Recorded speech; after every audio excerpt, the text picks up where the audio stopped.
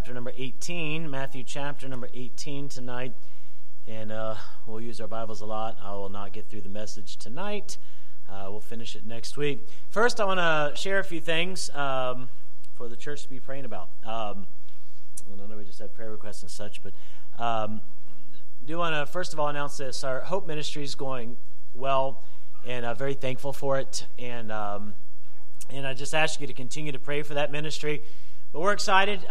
We are about to launch out starting September the 8th, that first Friday, September 1st, but September the 8th, we are going to start having Friday night meetings. All right, we still have the Thursdays, but Friday nights, and it will be a full program, hour and a half, and just give opportunity. Brother Kuiper will be leading that, and need some workers, and there's some folks praying about that. But I do ask you to pray for that, because that is the night when those bound in addictions need to be in a better place.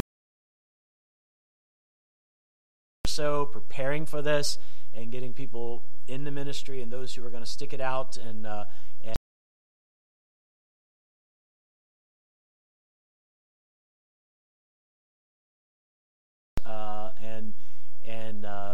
already been in contact with Goshen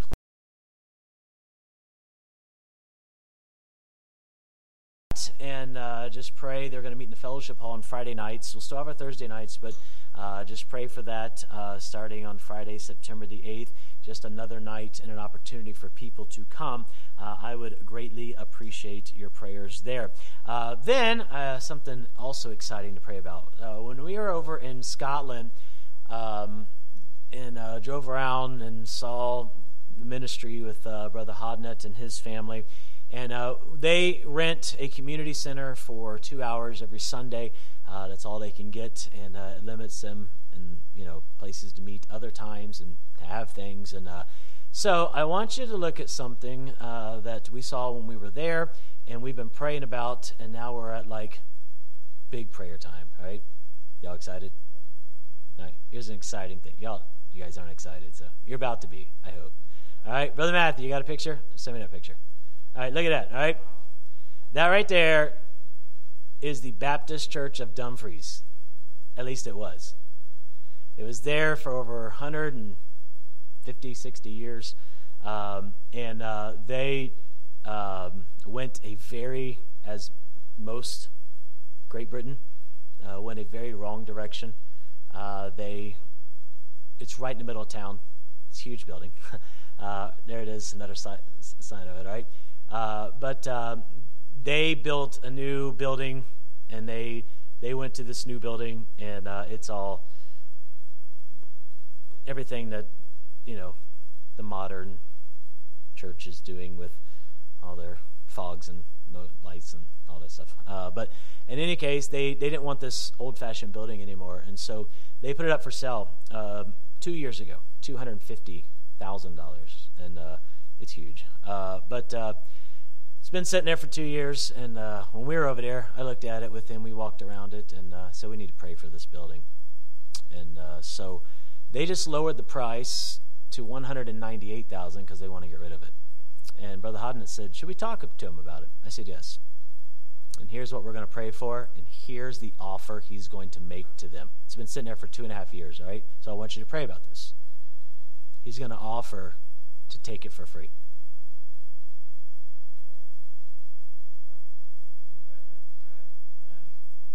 Right? Oh, come on. You have not because you ask not, right? I told him he has a meeting with them next week. I said, tell them that we've been praying about this for about a year now. I said, tell them that, we'll take it off their hands. Because they really want to get rid of it. It's a burden to them. And they kind of still want it to be a church. It literally says over the front door, the Baptist Church. Isn't that cool? But anyways, it's been sitting empty now for over 2 years. And so we're gonna make that offer to take it for free. So pray about that. Amen? All seriousness, pray for that. All right? You say, that could never happen. I just want to remind you, We were given a building in Hillsboro, and we were given a building in Arlington Heights. We were given a building in Colorado. God can do that, right? And so we are going to pray, and I want the church to pray with us about it. That building, they wanted free. We want it for free. Yeah, that's our offer. Yeah, that's our offer is free. Maybe they'll pay us. I don't know. But that is the offer he's going to submit to them. He's supposed to look at it next week, walk around the property with them. It's it's just an outfit out there, and they want to get rid of this building. So we're going to pray for that.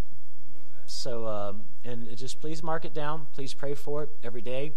And I'm sure they'll get back with him. And so take some time to fast, pray, and seek the Lord for this. And you say, what if they say no? Well, we'll go from there. But that's what me and Brother Jody both prayed. He threw out first, about reaching out to churches about this opportunity and maybe offering 150. And I was like, I said, then I kind of responded back to him. I was just like, maybe 100. And I said, well, let's both pray about it. And we both prayed about it. And then when we talked, I said, I can't get away from this. This is what I believe the Lord wants us to ask. And he goes, well, I've got something too. It was both the same thing. The offer to take it. And I was like, well, then let's do it. So, can you pray for that? I mean, that would be pretty amazing, wouldn't it? That would be fantastic. All right, it's already got our name on the front door, so it's really cool. All right, but do pray for that, and obviously it's huge, but it's right in the middle of town. I mean, right smack in the middle of the town. So you couldn't ask for a better location. It's just been sitting empty for 2 years. So I'm sure they need to get rid of it. So, and we need one. So, amen. Told Brother Jody when I hung up with him today, I was just like, serving God's exciting. He said it's the best. So, all right, so join me. I'm praying for that, and I'm excited about that opportunity. So thank you, Brother Matthew. I just wanted you to see that and be in prayer for that as well. All right, let's get into this tonight. Matthew chapter number 18, and we've been looking at different doctrines, as our theme for Thursday night is ironing out some issues and making sure that our doctrine lines up with the Word of God and what the Bible teaches. And we looked at the family, we looked at the home, we looked at some other areas, but we're looking now at the church and what the Bible teaches. And again, I'm not here to promote a philosophy or man's thoughts or a denominational thought. All that matters, let's be in the Word of God, right? And make sure we're lined up for it, and that's what we strive to do. And here in Matthew chapter 18, we looked at the concept of a church, what a church is. We looked at church government. We looked at church officers biblically. We looked the last few weeks at church ordinances and what the Bible teaches about those. Tonight we're going to look at an unpleasant topic, but it is a scriptural topic and one that we as a church must understand properly and exercise properly, and that is, and it goes with the ordinances, but it is church discipline. Church discipline. And a church is an organized assembly of baptized believers to do the work of God. And key word I want to pull out of that is it's organized. All right? That implies that there are rules. Or in other words, there are necessities that need to be followed to function the proper way. And church discipline is part of that. Church discipline is the act of a church to keep itself under subjection to the divine laws of Christ in order to effectively operate.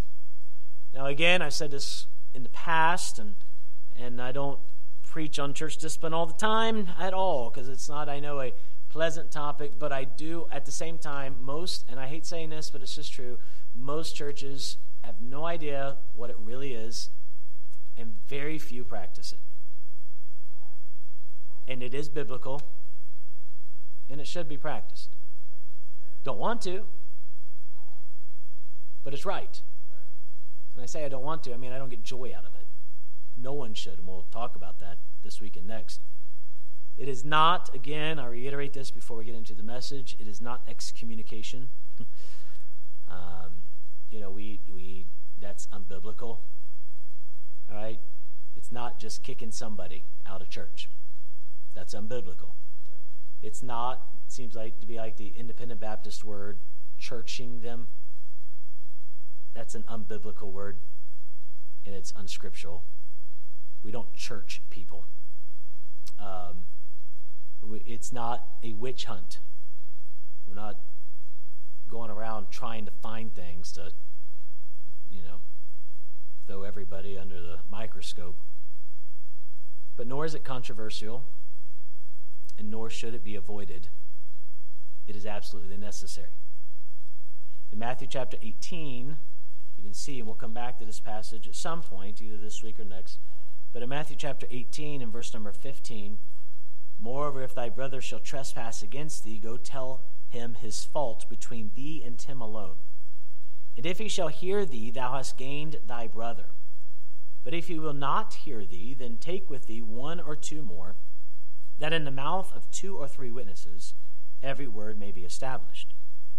And if he shall neglect to hear them, tell it unto the church. But if he neglect to hear the church, let him be unto thee as an heathen man and a publican. Verily I say unto you, whatsoever ye shall bind on earth shall be bound in heaven.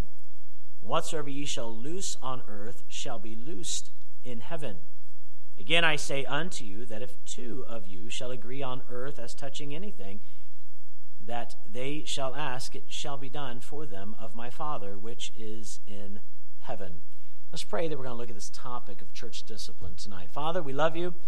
Lord, I just thank you, Lord, for the Hope Ministry we just came out of. Thank you for time here to sing your praises, to share our burdens one with another, to pray for each other. And Father, I pray that, Lord, you just take the message now. I pray that we would just be still and allow the Word of God to speak for itself. Lord, I help my words and my tongue and my thoughts to be directed by the Holy Spirit of God.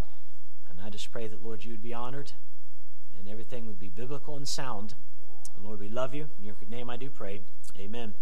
Look at a couple things with me real quick tonight on the topic of church discipline. Number one, I want us to consider the purpose of church discipline. What's the purpose? Why does God, and you'll see it tonight as we study this, that it is in the Word of God. And what is the purpose of church discipline? We're going to use our Bible a lot because if it's not scripturally founded, then I have no case, right? And so let's look at this in 1 Timothy chapter number 3. And we'll go back and forth to a lot of verses, so here we go. 1 Timothy chapter number 3 and in verse number 15. 1 Timothy chapter 3 and in verse number 15. It says this, 1 Timothy 3:15, but if I tarry long, that thou mayest know how thou oughtest to behave thyself in the house of God, which is the church of the living God, the pillar and ground of the truth. Number one, the first purpose for church discipline, number one, is to preserve truth. To preserve truth. The church, here in this passage of Scripture, the Lord's churches, are described as being the pillar and the ground of truth. It is necessary, and we'll talk about it later, that false teaching, false doctrine, lies, and things be exposed and rebuked and removed. Because the church is to be the pillar and the ground of truth. And so God gave us church discipline, one reason, to preserve truth, to guard against lies, to guard against heresy, to guard against heretics, to guard against these things that would take away from truth. Churches have unfortunately gone away from church discipline, and you have seen the result, that there's a whole lot of false teaching in a lot of churches across the world. Whole lot of people getting up and teaching false ways of salvation, false Christ. Holiness is being thrown away. A deviation from truth, a lack of church doctrine.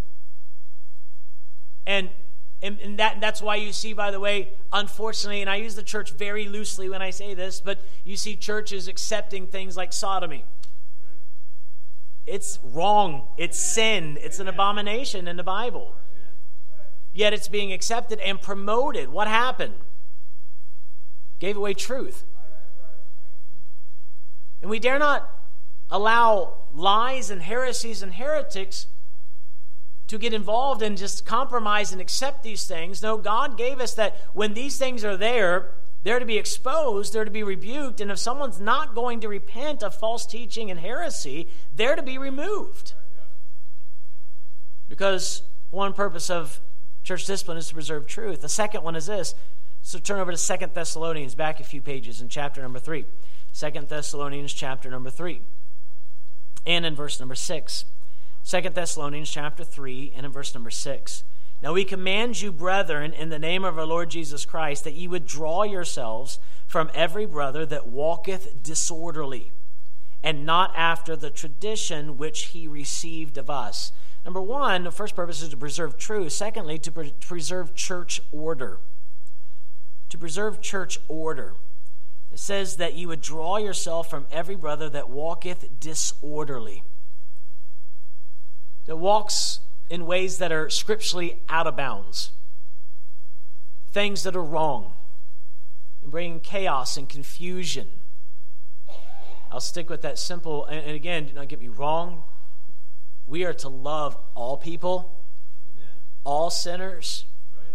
I had someone kind of try to cause a debate, not in our church, someone I was talking to, and they said, I believe that, someone trapped, I stick with that same illustration, I'm not harping on something, same illustration. They said, well, someone that's given themselves to sodomy, they can't be saved. And I said, you're wrong. Amen. Right. You're wrong. And I had no problem telling them they're wrong. Of such were some of you. And so when I use this as an illustration, I'm not saying they can't be reached, and we need to love them and reach them. But their sin is not accepted. Neither is my sin, neither is your sin. Sin's not accepted. Not certain sins. Sin's not accepted. And here, those that would walk disorderly, those who would walk and be involved in things that, if we promoted and brought in someone involved in the sin of sodomy, and they became a member of the church, and they started singing in the choir, and you know what that would do? Confuse every other person in this auditorium. It's out of bounds. It's wrong. And if it's promoted and it's and endorsed in any way, then we are aiding to that false teaching being spread. So to preserve truth, to preserve church order. Number 3, look over in 1 Corinthians chapter number 5, which is another passage we'll go to a lot in this study. But in 1 Corinthians chapter number 5, what's the purpose of church discipline? To preserve truth, to preserve church order. Secondly, in 1 Corinthians 5, verse 6 and 7, to preserve church purity. 1 Corinthians 5, verse number 6. Now, this whole passage is about someone in the church at Corinth that was involved in immorality, a sexual sin. And Paul's dealing with it, and he says there in verse number 6, your glorying is not good. Know ye not, because this church was almost, in verse number 1 and 2, it was commonly known that someone involved in immorality was a member of the church. And not only was it known, but the church was kind of puffed up or proud about it, that they were accepting of it. And Paul said this, your glorying is not good. Right. Know ye not that a little leaven leaveneth the whole lump? Right.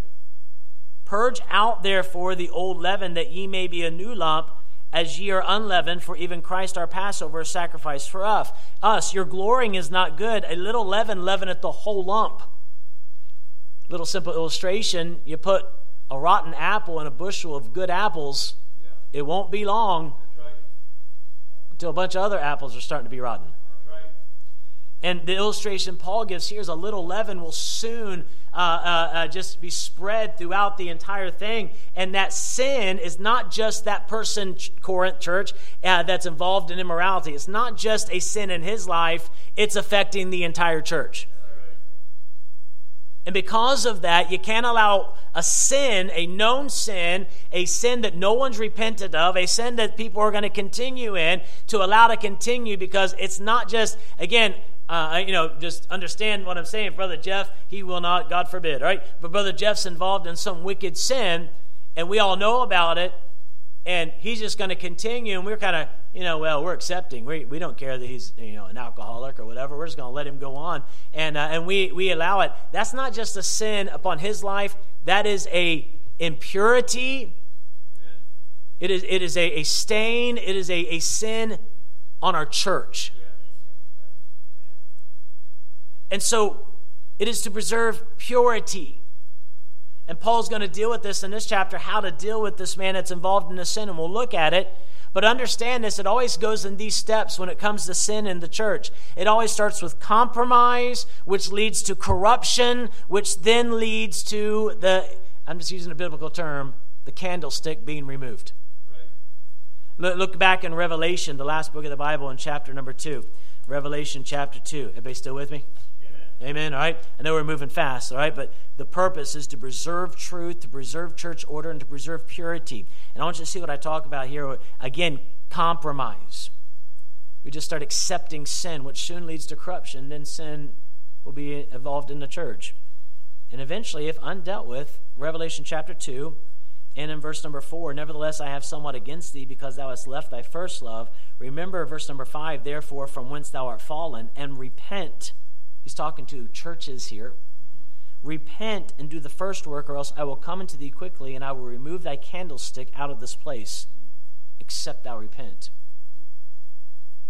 If a church allows compromise, which leads to corruption, and sin is not dealt with, and sin becomes to become rampart and just part of a church, God will remove that candlestick.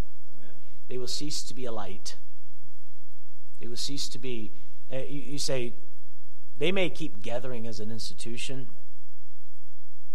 but when God removes a candlestick and the glory's gone, it won't be long till the church is dead, unless there's a repenting. Right. Amen. You say, well, I bet that this church or that church, not our business. Right. The church at Corinth had a lot of issues, didn't it? Yeah.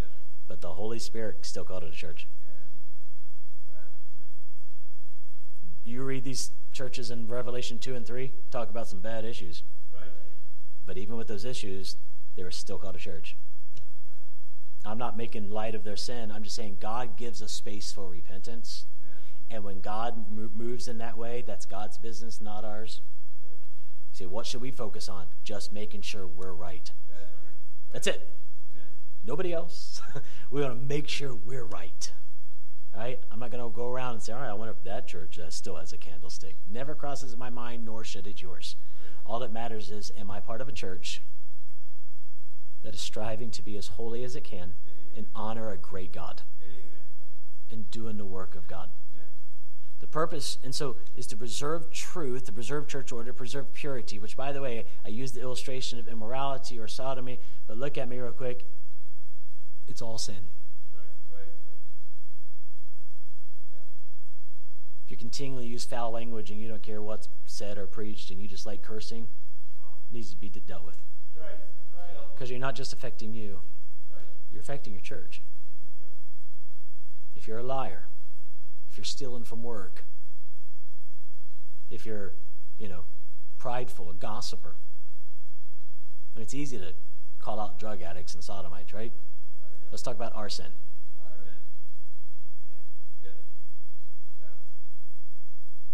And it's a pretty terrible thing to say, you know what, I know it's sin, but I'm going to continue anyways. That's a pretty terrible thing. But it's even lower to say, I know it's sin, I'm going to continue anyways, and I don't care that it's affecting everyone else in my church. But it is. So it needs to be dealt with. It preserves purity. It preserves unity. Back in Romans chapter number 16. Book of Romans in chapter number 16. Again, we're talking about the purpose of church discipline. In Romans chapter 16 and in verse number 17. Romans 16, verse number 17 says this.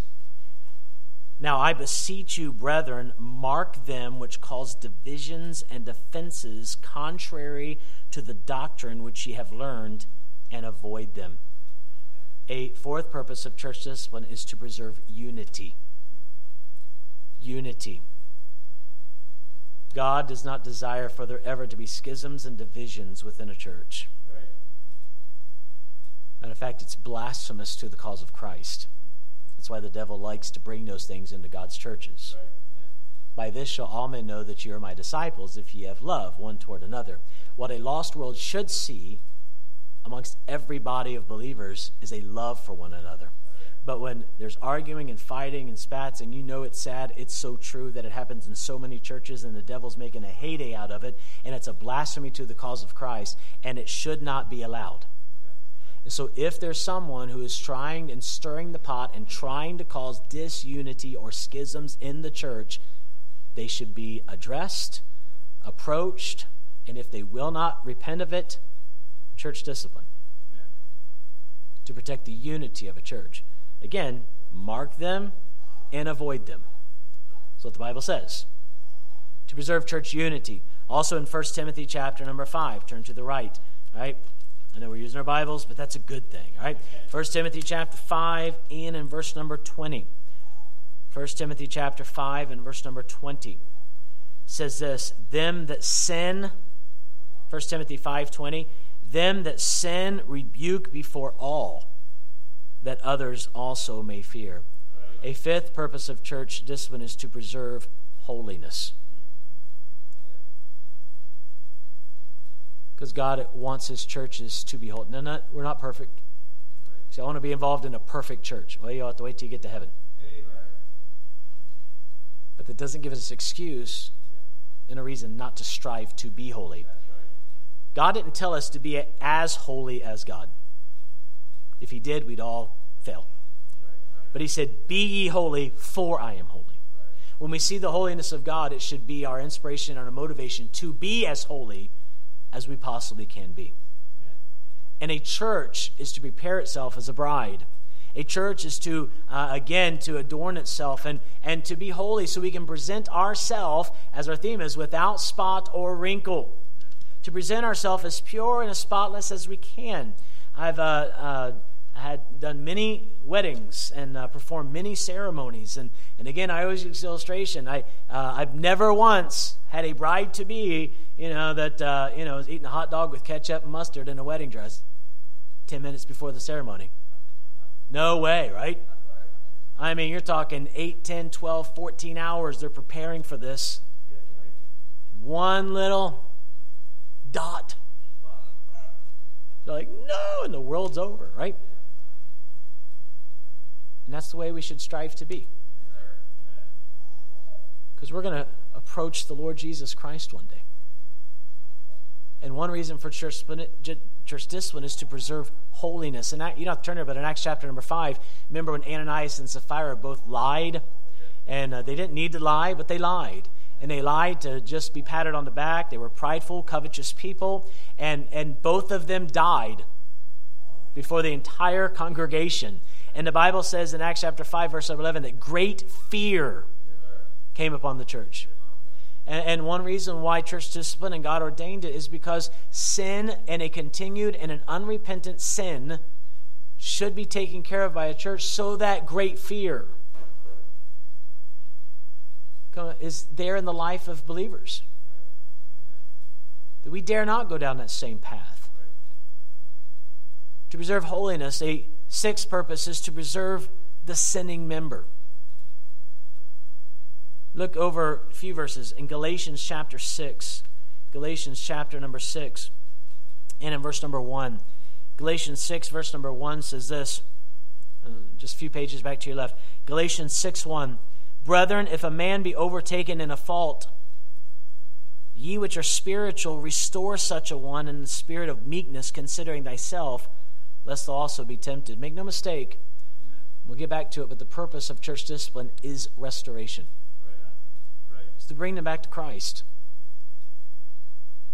And we need to, when we see someone who's overtaken in a fault, we should consider ourselves, because understand this, everybody look at me, that could be us. You say, I would never do that. Your flesh is capable of doing wicked things that you have no idea. God forbid. But you get away from a walk with God and you put aside the church and you put aside and you start living for your lust, you'll be amazed how low and despicable we can fall. Because the heart of man is desperately wicked. And the whole purpose is to see someone get right. Turn back to 1 Corinthians chapter number 5. Again, 1 Corinthians 5. Just hang with me a little bit more. 1 Corinthians chapter number 5. And in verse number 5, Paul's addressing this back to this man that was in immorality. And he's addressing this sin. And look what he says in 1 Corinthians 5 and verse number 5. To deliver such an one unto Satan for the destruction of the flesh, that the spirit may be saved in the day of the Lord Jesus. Now, he's talking about, and I want you to catch this, he's talking about a man in the church, he's a member of the church, but he's involved in immorality. I mean wickedness, filth, and perversion. That's what he's involved in.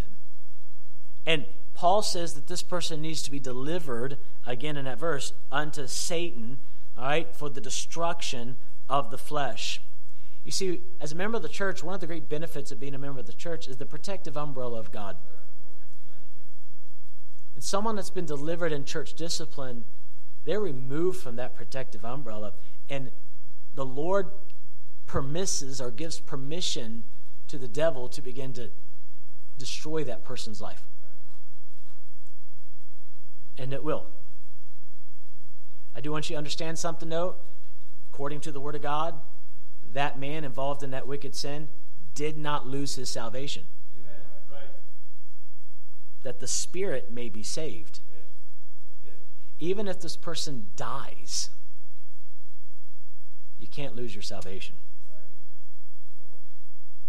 But the destruction of the flesh, just ask Job what can happen when the devil's allowed access. I've seen it in my years in being at church.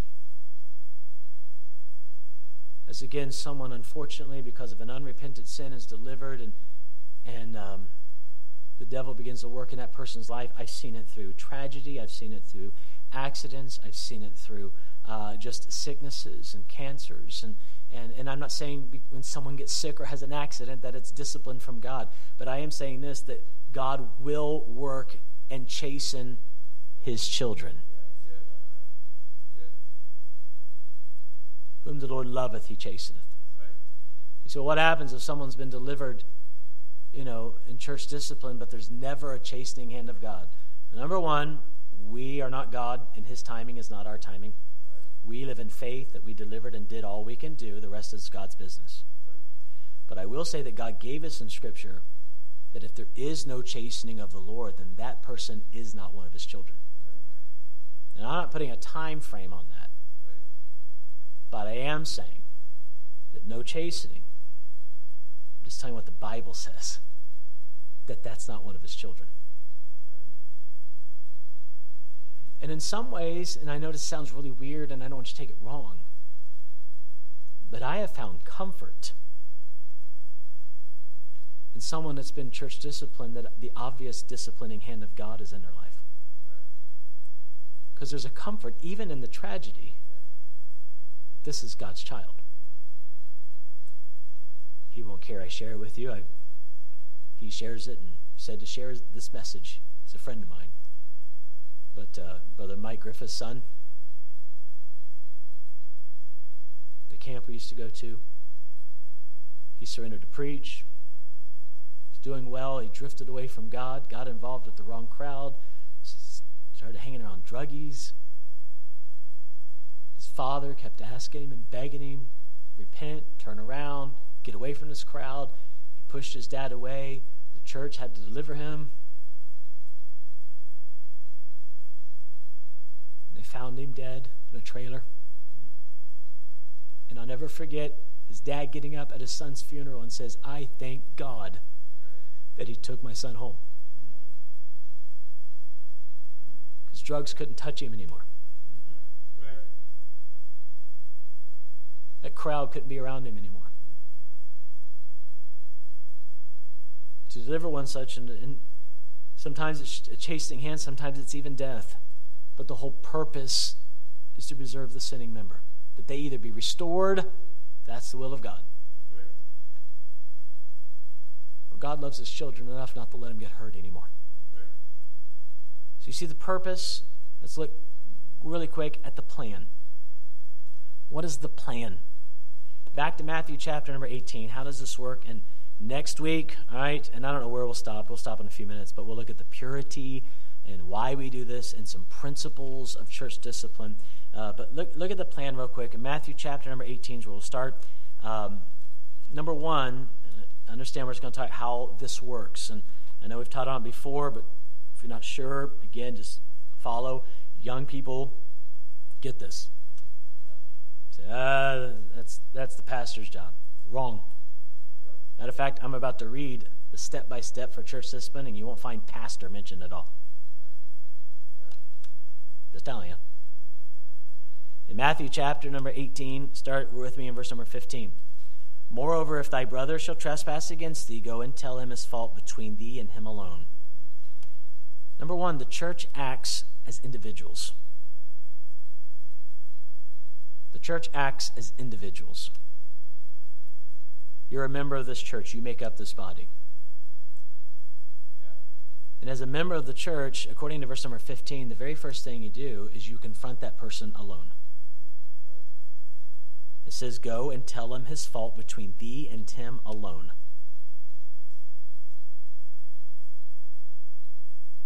So, in other words, if someone's involved in a sin and, I'll use Brother Edom sitting there, right? Brother Edom sees that Brother Jeff's involved in something that he shouldn't be involved in. He should not hesitate to go into Brother Jeff and saying, I love you, Brother Jeff. These things are true right here. Let me show you where biblically it's wrong. You need to repent, brother. I love you. That's sin. You need to get this right. And if he hear thee, thou hast gained thy brother. Amen. If Brother Jeff says, you're right, Brother Brian, I'm so sorry. God's been working on my heart. Will you pray with me? I want to get rid of this. And he prays and asks God to forgive him. And he gets it right. The matter's done. It's done. You say, well, don't he need to share? Not according to that scripture. Right. Now, you say, well, what if other people know about it? Everyone should be going to Brother Jeff that knows about it. Right. I don't like getting involved. Well, sorry, that's anti-Bible. Right. Right. And to him to know it to do good and do it to not. Right? I mean, if you know, you should reach out to him. Right. Amen. And you go to him. And if you hear thee, and you know what a blessing, if all of a sudden Brother Brian, like, boy, Brother Jeff praises God, and Brother Martini's like, boy, I think I saw this in Brother Jeff's life. And he goes to Brother Jeff, and he starts, and Brother Jeff says, hey, Brother Martini, I just want you to know, Brother Brian came and talked to me, and we both knelt down here next to this seat, and I got right with God, and you're right, I was wrong, but I asked God to forgive me. Rejoicing. Amen.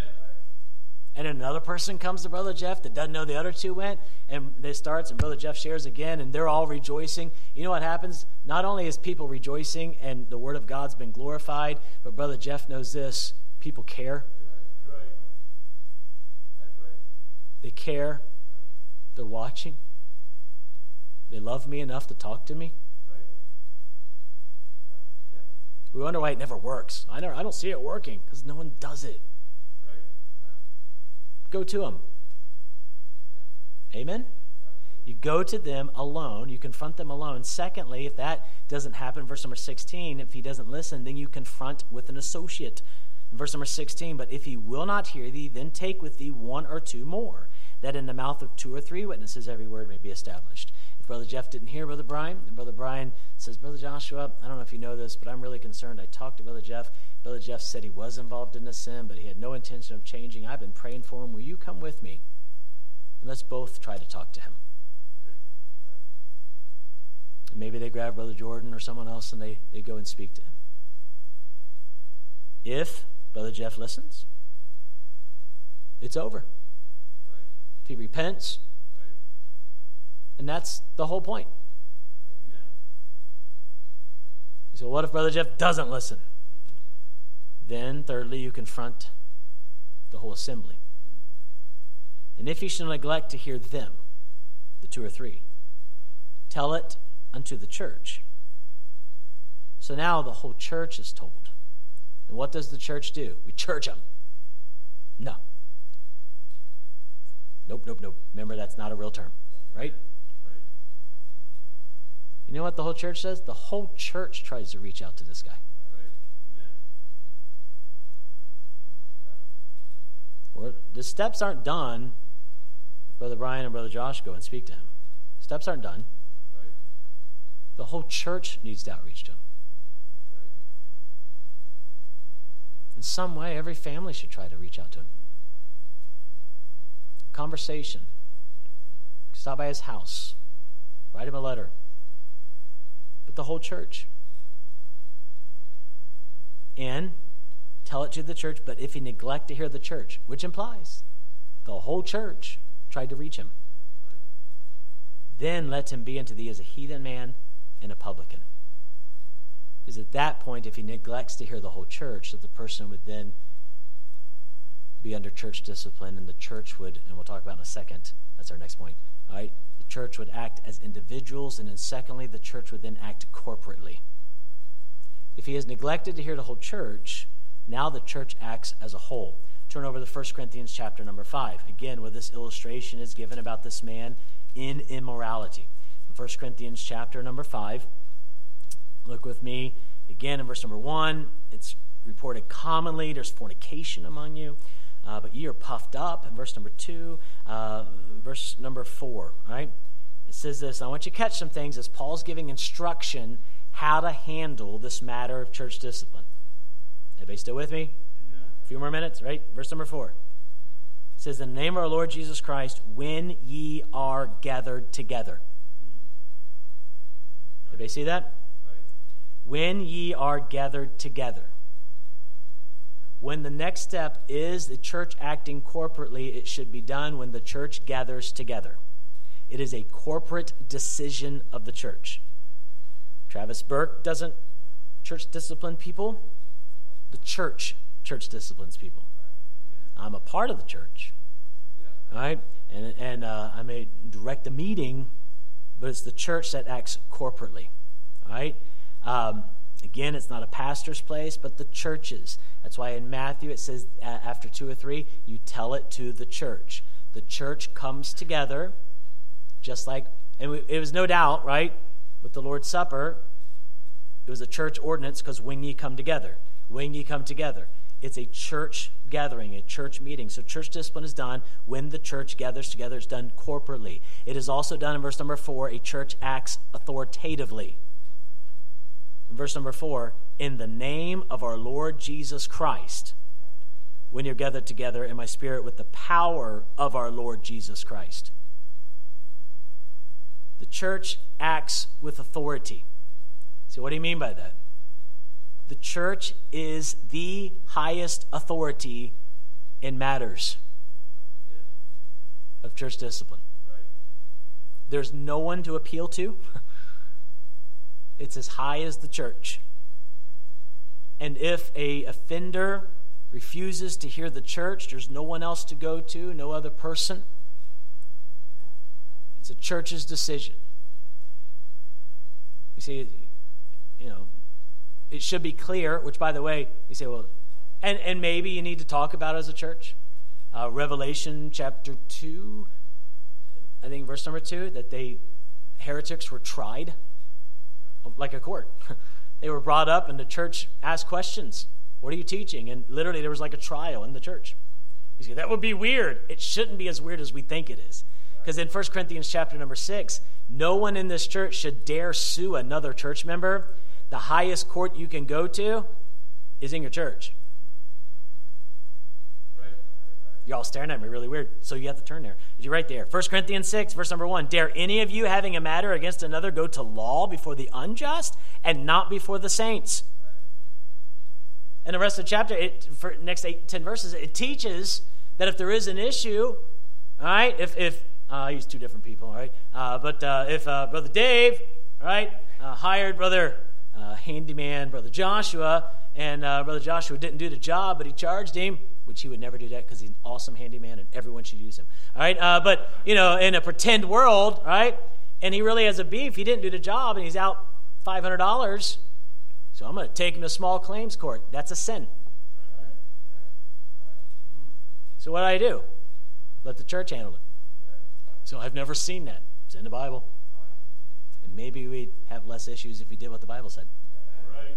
Amen. Well, it's not that big a deal. I don't want to take it any further. Exactly. And if you can't get over it, bring it before the church. If you can get over it, let it go. So that's awful. Read 1 Corinthians 6. Sometimes it's better to be defrauded.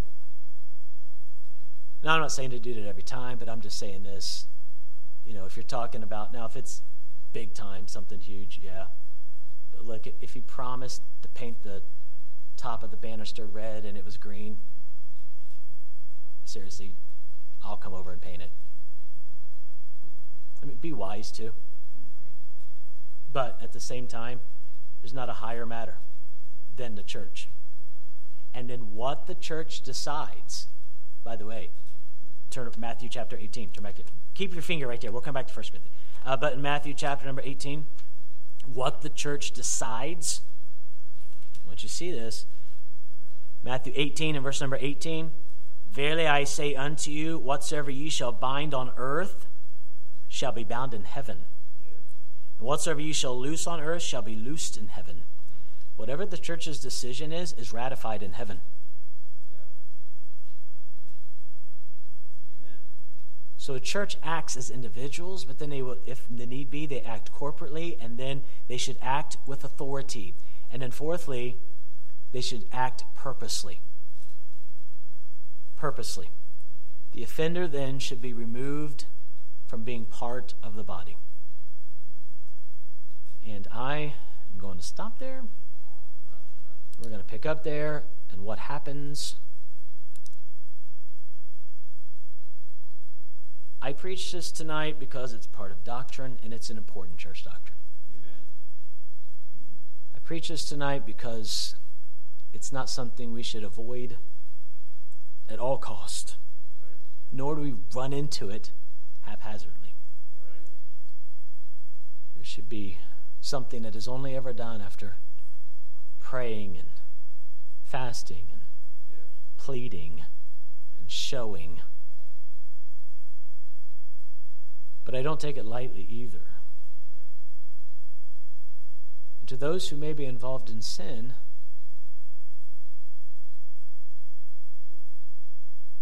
for the church to be right, these things have to be followed. And I've been asked a lot of questions over the years, and why haven't you church disciplined this, or why haven't church disciplined that? And I just want you to know, number one, you'd be amazed what I don't know. It's not like, Brother Jeff gets involved in alcohol and he comes and says, I need to go tell preacher this. He doesn't. No, but he wouldn't do it in the first place. But it's not like people that get involved in sin go check in with the pastor. Right. Well, I saw it, so I'm sure you know about it. No, I'm not everywhere.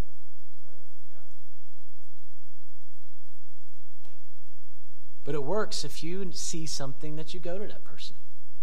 Well, they might get mad at me. Not if they're innocent. The only people that get offended are offenders. That's right.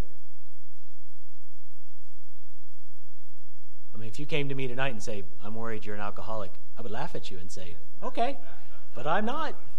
I'm not going to go to bed tonight mad at you. I'm going to be like, hey, take blood samples, whatever you want to do. I'm clear, brother. All right? No offense taken. I'm glad you're worried that, you want to make sure I'm right, but I'm right, brother. All right? Follow me around a week, check all my credit cards, look at my bank account. I don't care. Search me. I'm innocent. But if I've been sneaking something in the cabinet, I get really offended that person that asked me. How dare they? Right? So there's some things I may not know. But secondly, this, if someone's trying, and that person is saying, I ask the Lord to forgive me. I'm trying to get victory in this area. That's what it's all about. You know, if I use that simple thing, and I say Brother Joshua all of a sudden has a terrible cursing mouth. Sorry to pick on you tonight, man. Cursing mouth. And we realize it. And it happens sometimes with new members. Maybe they just got saved. It didn't like, I'm free from all sin. There's still things you got to get victory over. And if I go to Brother Joshua and say, Brother Joshua, I heard you say this, and that's something we shouldn't say. And, oh, preacher, I'm sorry. I don't want to. I want my mouth to be right. And he says, Lord, forgive me. I don't want this in my life. And then 2 weeks down the road, something happens and a word slips. We're going to say, that's it, church discipline. Now, if people are working and trying, because guess what? You're not perfect either. Right. That's right. So we're not on a witch hunt looking for everybody. Right. But when someone knows they're wrong but continues in sin and has no interest in getting things right, and they keep, or if they say, yeah, I'm sorry, but they keep doing it. I'm sorry, but they keep doing it. I'm sorry, but they keep doing it. I'm sorry, but they keep doing it. Then the church will have to act. Not because we're mad. Not because we don't love. It's quite the opposite. We do love. And we just want you to get right. Because you remember this body. And God wants a pure church. So we'll start there next week on how a church will act purposely and what happens when a church disciplines a member. Let's pray. Father,